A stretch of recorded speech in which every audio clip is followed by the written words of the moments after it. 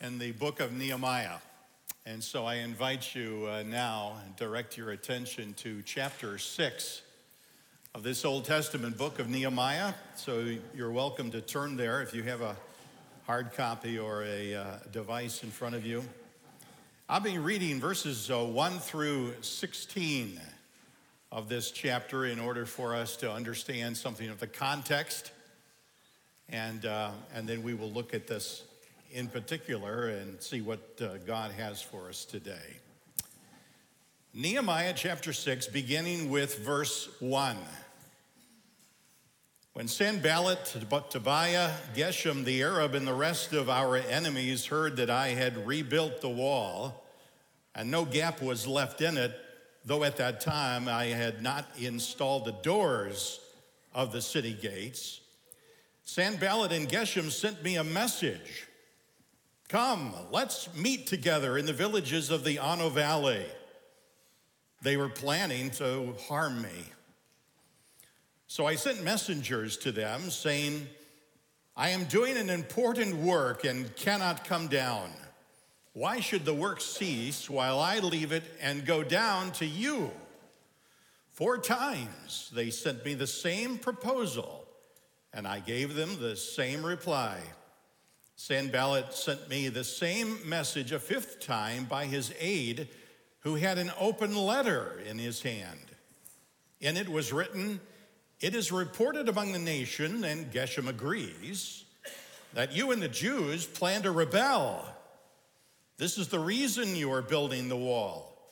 According to these reports, you are to become their king and have even set up prophets in Jerusalem to proclaim on your behalf, there is a king in Judah. These rumors will be heard by the king, so come, let's confer together. Then I replied to him, there is nothing to these rumors you are spreading. You are inventing them in your own mind.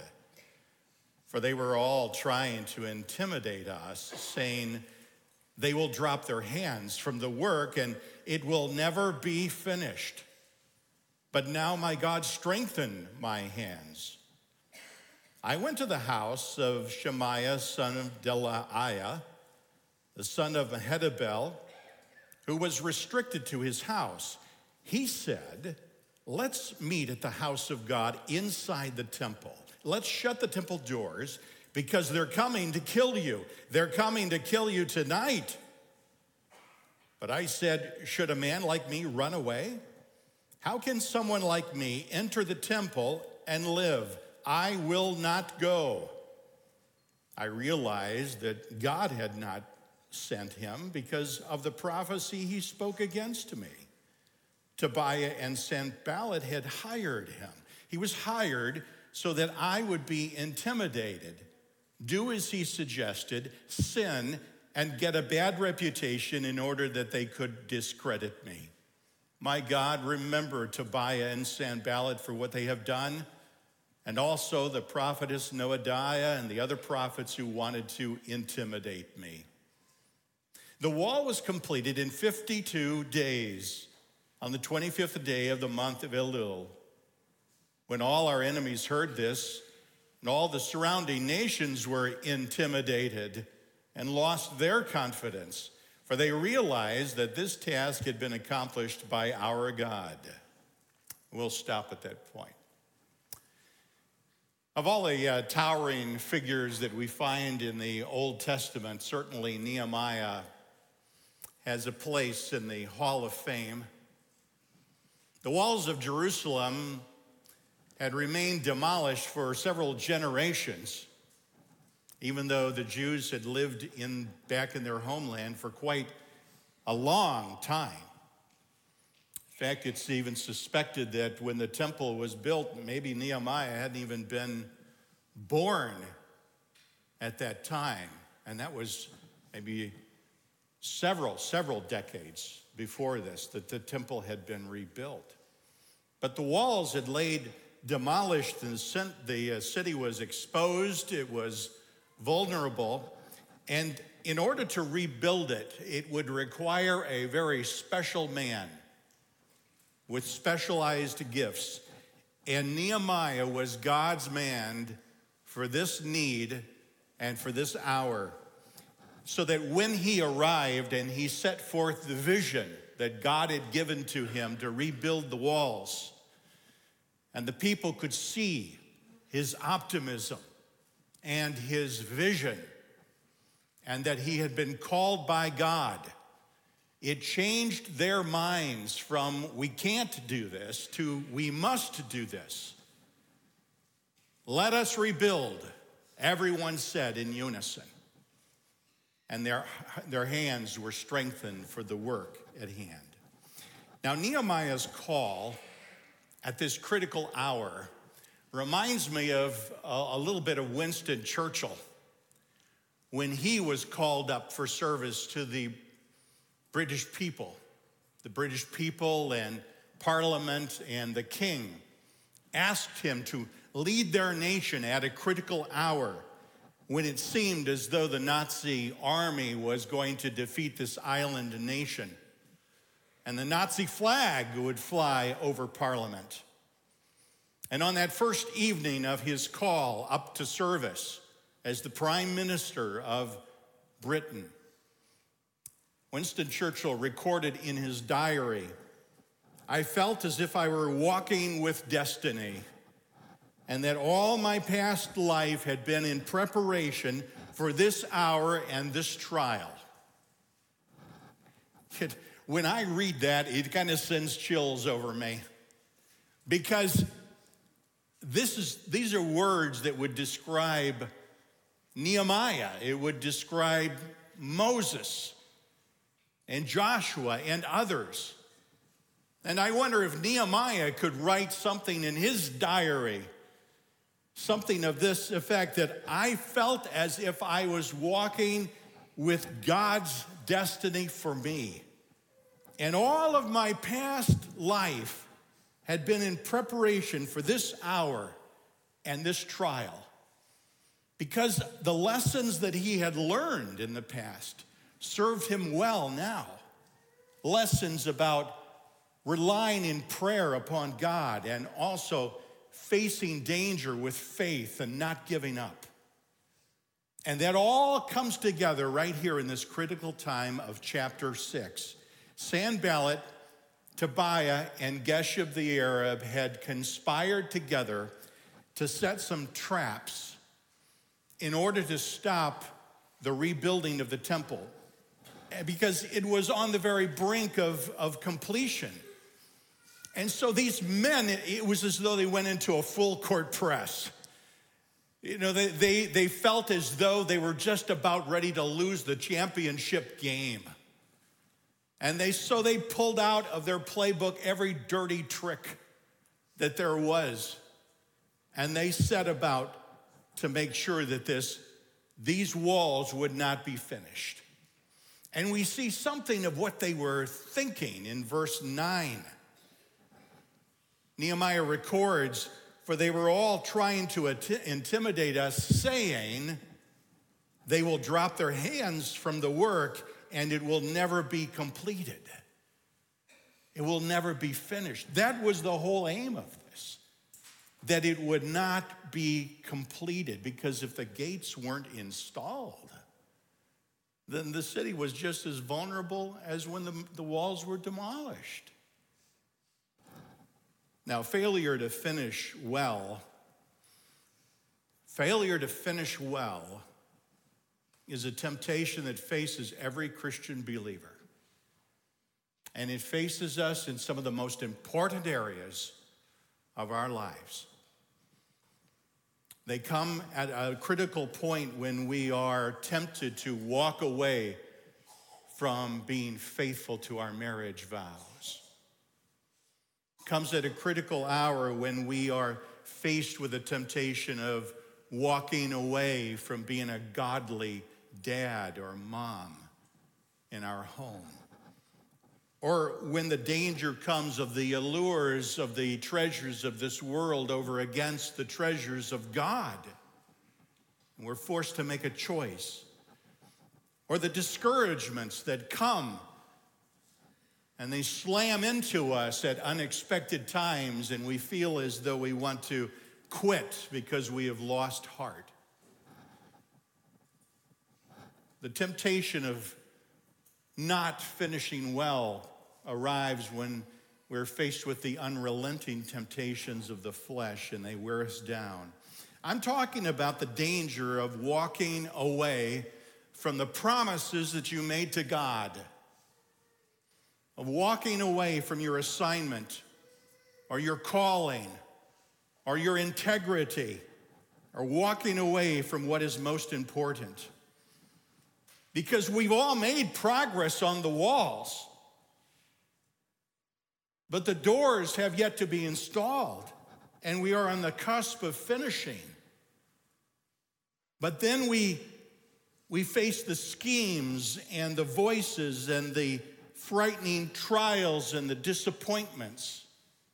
And we face the enemy of our souls that tries to intimidate us. And he wrings his hands with a sinister sneer. And he says, they will drop their hands from the work and it will never be finished. Is that going on in your life? Do you know what that feels like? Let me ask you some probing questions. Are you at a place where you're thinking of walking away or pulling back or resigning or giving in to your sinful flesh? Are you close to finishing? And what you do in the next few days or the next few weeks is going to determine whether you win or whether you lose it all. What has the enemy of your soul been whispering to you? And who are those people? Who are those people that he has subtly and hidden in your path in order to intimidate you? And has he set these people in your path to draw you away because they are advertising something and they're saying, this will make you happy, but it's all a lie? Are you facing that? A successful finish is within the reach of everybody here. But in order to complete the course that God has for us, I want to suggest that we apply 3 ingredients that we find embedded within this chapter. 3 ingredients that will enable us to finish well. Do you know there are so many that this eludes them? It's just outside of their reach. They have a stellar, a sterling record of a life, but they don't finish well. What happened? Well, what are those ingredients that are required? Let me suggest the first. The first ingredient in order to finish well is watchfulness, the art of discernment. Nehemiah smelled that odious, unpleasant odor of treachery when he received this invitation from Sanballat and Geshem in verse 2. And there were a couple of reasons why this stunk. And the first of the authors of this invitation, that sent red flags in his mind. You know, these 2 guys never had a noble thought in their mind. When did they ever want to do a favor for Nehemiah? Consider the source. But the second reason why this smelled bad, because of the place that they wanted to meet. In the villages of the Anna Valley, it was bordering an area that the Jews just never went to. And so Nehemiah replied and he said, I'm doing an important work here. This is a huge work and I cannot come. Why should the work cease and I leave it to meet up with you guys? Of course, their aim was that the work does cease permanently. 4 times Nehemiah received the same invitation. 4 times. Now you can feel the desperation with Sanballat and Geshem. And finally, they sent an open letter, which was a ploy in order to put pressure on Nehemiah, because the open letter meant that everybody was going to read the letter, all of the citizens. And if the enemies could enlist the citizens to put pressure on Nehemiah to meet up with them, then maybe they could succeed in their sinister ploys. But this last letter claimed to have rumors.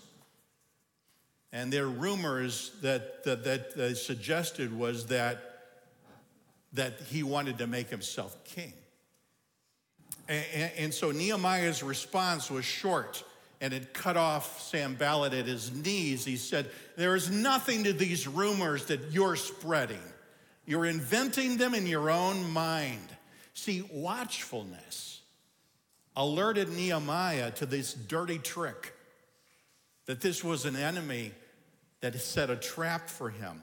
And you and I must cultivate this discipline of discernment and being watchful in order to be able to see past what is being advertised, past the words, to see what's really going on here. What's the motive behind all of this? What do they really want from me? Watchfulness is like a sentry of the soul that guards us from danger. So the question is, how can you and I cultivate watchfulness? Well, I would suggest that what we need to do is to have a frequent filling, a healthful filling of God's word, because it's God's word that alerts us to the lies. You know, Satan's only weapon in his arsenal, his only weapon, are his lies. It started in the Garden of Eden, where he cast doubt upon God's word by saying, did God really say? And then he followed it with a bold-faced lie, no, you shall not die. And he's been telling lies ever since, because that's the only thing he's got. And he comes in the form of an angel of light, something that looks inviting and harmless and good for us. He's the father of lies. Deception is the stuff that he works with. And it's the word of God that alerts us. It may be a chapter that you had read the day before. And so, you know, when he comes as an angel of light, he is so cunning and so slick that there is nobody in this room that can discern what's really going on when he shows up, apart from the Word of God and the Holy Spirit alerting us to that. And that's why we need to have a frequent filling of God's Word, a healthful intake, all the time. I read it every day. And then I take a multiple vitamin of one chapter out of the book of Proverbs. And I keep feeding my mind in order to be able to exercise watchfulness. Because when we do that, the Holy Spirit brings that to our memory, that portion that we read the day before, or maybe that morning, and he says, watch out. This is a dirty trick. Danger ahead. So that's the first thing that we can do to cultivate watchfulness. The second thing that we can do is that we sharpen our watchfulness when we gather together with other Christian believers to explore and to enjoy our shared love for the Lord Jesus Christ. And we do that on a regular basis when we gather together and we bring our Bibles. And we enjoy perhaps a worship song or a hymn together. And then we together begin to eat upon God's word, according to Colossians 3:16. And it develops in us watchfulness. How watchful have you been over the past year? Have you stopped something that could have eroded your marriage vows? And you said, I'm not going there. I'm not doing that. I'm not listening to that. I'm not going to watch that. I'm not going to click that. I'm not going there. Have you felt God's correcting hand as he arrested a dangerous thought in your mind or emotions? Have you guarded your public and your private integrity? Did you see a trap that was laid in your path over the past year? Like Nehemiah, we need to be watchful, especially when there is that voice inside of our head that says, well, you deserve to be happy. I mean, it can't be wrong if it feels right. Stay alert, because there is an adversary, the devil, prowling around like a roaring lion looking for anyone that he can devour. Now, there is a second ingredient here that is important for us if we are going to finish well. Not only watchfulness, but secondly, single-minded determination. Single-minded determination. There was this self-appointed prophet that tried to frighten Nehemiah with this prophetic oracle that he gave. And Nehemiah refused to listen. His name was Shemaiah. It's found in verse 10 here. And Shemaiah was one that lived within Nehemiah's own neighborhood. And he had been enlisted by Sanballat to do his dirty work. And Shemaiah pretended to be Nehemiah's friend. Like, I'm doing you a favor here. I'm on your side. Now, that was a bunch of baloney. He wasn't at all. Asking Nehemiah to come to his home, Shemaiah warns him of danger. And he frames it as though it was an oracle or a prophetic revelation, because he wanted to have it an air of believability, because he said to himself, well, if I can make it sound authentic, then maybe Nehemiah will fall for it. So this is how it went. Let's meet at the house of God inside the temple. Let's shut the temple doors because they're coming to kill you. They're coming to kill you tonight. But Nehemiah wasn't fooled by this false friend, this angel of light, and he knew that God had not given him permission to cross the threshold of the temple and to go inside. That was not for him. That was for appointed priests. It was off limits. There was no trespassing. And so verse 13 unmasks Shemaiah when it says he was hired so that I would be intimidated to do as he suggested, sin, and get a bad reputation in order that they could discredit me. And Nehemiah wasn't about to swerve into that lane. He showed single-minded determination to do the right thing. Verse 11, should a man like me run away? How can someone like me enter the temple and live? I will not go. Single-mindedness is in short supply these days because we got like 10 things on our plate at one time. And I wonder how many of those things are really not the best. They may be good, but they're not the best.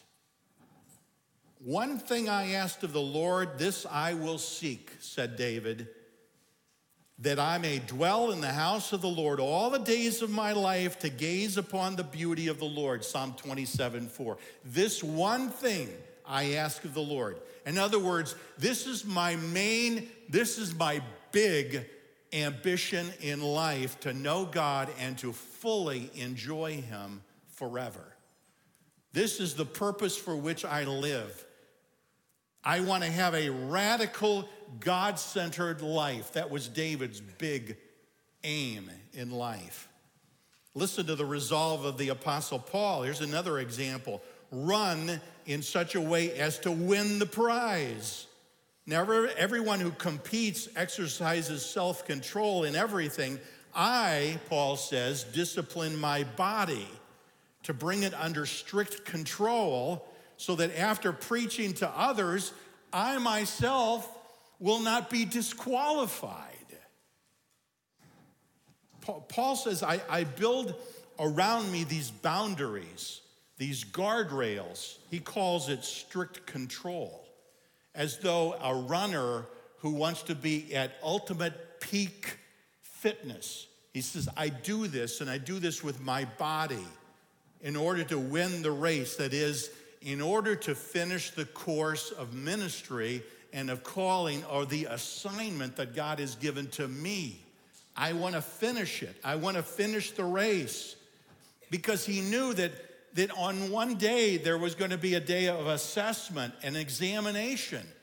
He would have to stand before Jesus Christ himself, and his life would be examined, and he did not want the verdict of his life to be disqualified. He wanted it to be approved unto God. Our works are going to be tested, your works. One day they will be tested under the crucible of a fire. That's the picture that 1 Corinthians 3 describes. They will be tested to see of what quality they are. Single-mindedness knows how to say no to the passing pleasures of sin. Single-mindedness says no to what the world advertises as clever or chic, attractive, or this is going to make you happy. Single-mindedness knows how to say yes to things that God approves: moral uprightness, kindness, humility, gentleness, patience, bearing with one another, forgiving when we are offended. Are you exercising single-minded determination to do the right thing?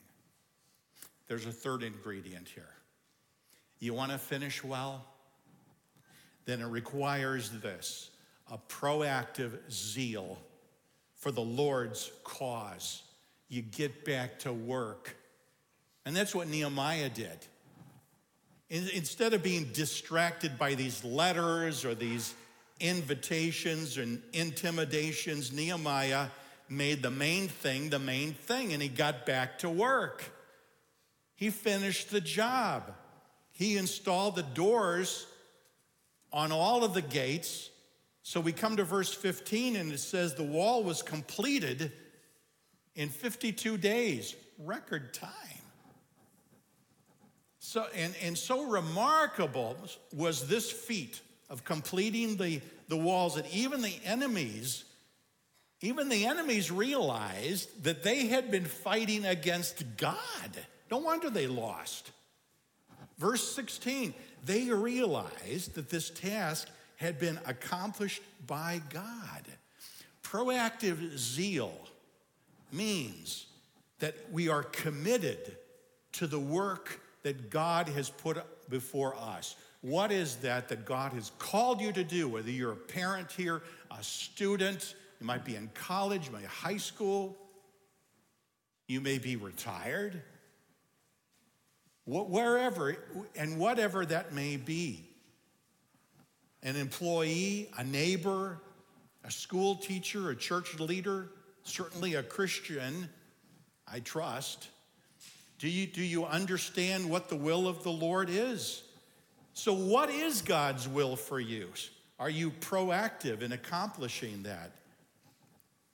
Proactive zeal is the third of these.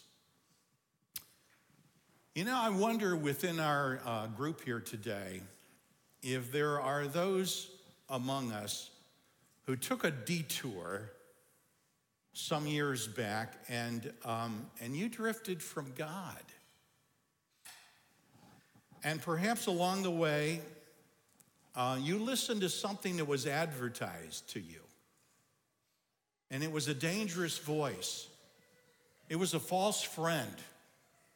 And they talked to you and they coached you along the way and they encouraged you to take a detour, and you walked away from God's plan for your life some time back. Maybe it's been some years. And today you're among us. You're here. And you're listening to this and you're feeling a regret that you did that. And you're saying to yourself, you know what they advertised, it didn't deliver at all. And you're saying to yourself, you know, if only I had been more watchful. If only I had been more single-minded. If only I had been more zealous in doing the right thing. When Jesus called the erring Ephesian Christians to come back to their first love, he showed them the path back to the will that he had for them, back on the right path. And he set that forth in Revelation 2. And this is what he told them. This is the path back. I have this against you. You have abandoned the love you had at first. Remember then how far you have fallen. Repent and do the works you did at first. The path back, if you're sitting here today and you're regretting that you drifted and you listened to all the wrong voices and you're thinking, it didn't deliver at all. Everything it advertised, it came to nothing. What am I going to do? First of all, remember. Consider when you left the path. And consider where you are now and how far you drifted. Do some self-inventory and say to yourself, I need to make some changes. Secondly, repent. Weep and grieve and be contrite and broken over your sin before God. Weep. It ought to bring tears to you. And own your mistakes and turn back to God. And then finally, Jesus told the Ephesians, do the works you did at first. Today can be a day of healing. It can be a course correction to get back on the path, like a new day, and you can feel the forgiveness of God and his restoration. So let me close by asking a few probing questions. Are you close to finishing? And what you do in the next few days might be the difference between winning or losing it all. And what has the enemy of your soul been whispering to you recently? And who are those people who he has subtly and with a scheme and with a wringing of his hands, he has put in your path in order to intimidate you or to pressure you into quitting or walking away? I think we should let Nehemiah be our encouragement to forge ahead. Be watchful. Be single-minded. And be zealous. And if this is agreeable to you, then let's ask God for his help to accomplish this. Let's pray. Our Father in heaven, as we examine the life of Nehemiah, it comes as an inspiration to us all, but it also casts a bit of a warning on us because we feel sometimes how we have drifted. Some of us in small ways, others have really left the path for a long time. That God, we pray that you would encourage us to exercise these disciplines, of being watchful, single-minded, and zealous about the things that are most important, the things that are important for you, and enable us to be the kind of people that ask only one real big thing, one big aim in life, and that is to have a fully devoted life unto you. A radical, God-centered life that covers all the bases, and that we might stand before you one day approved rather than disqualified. And we ask this in Jesus' name.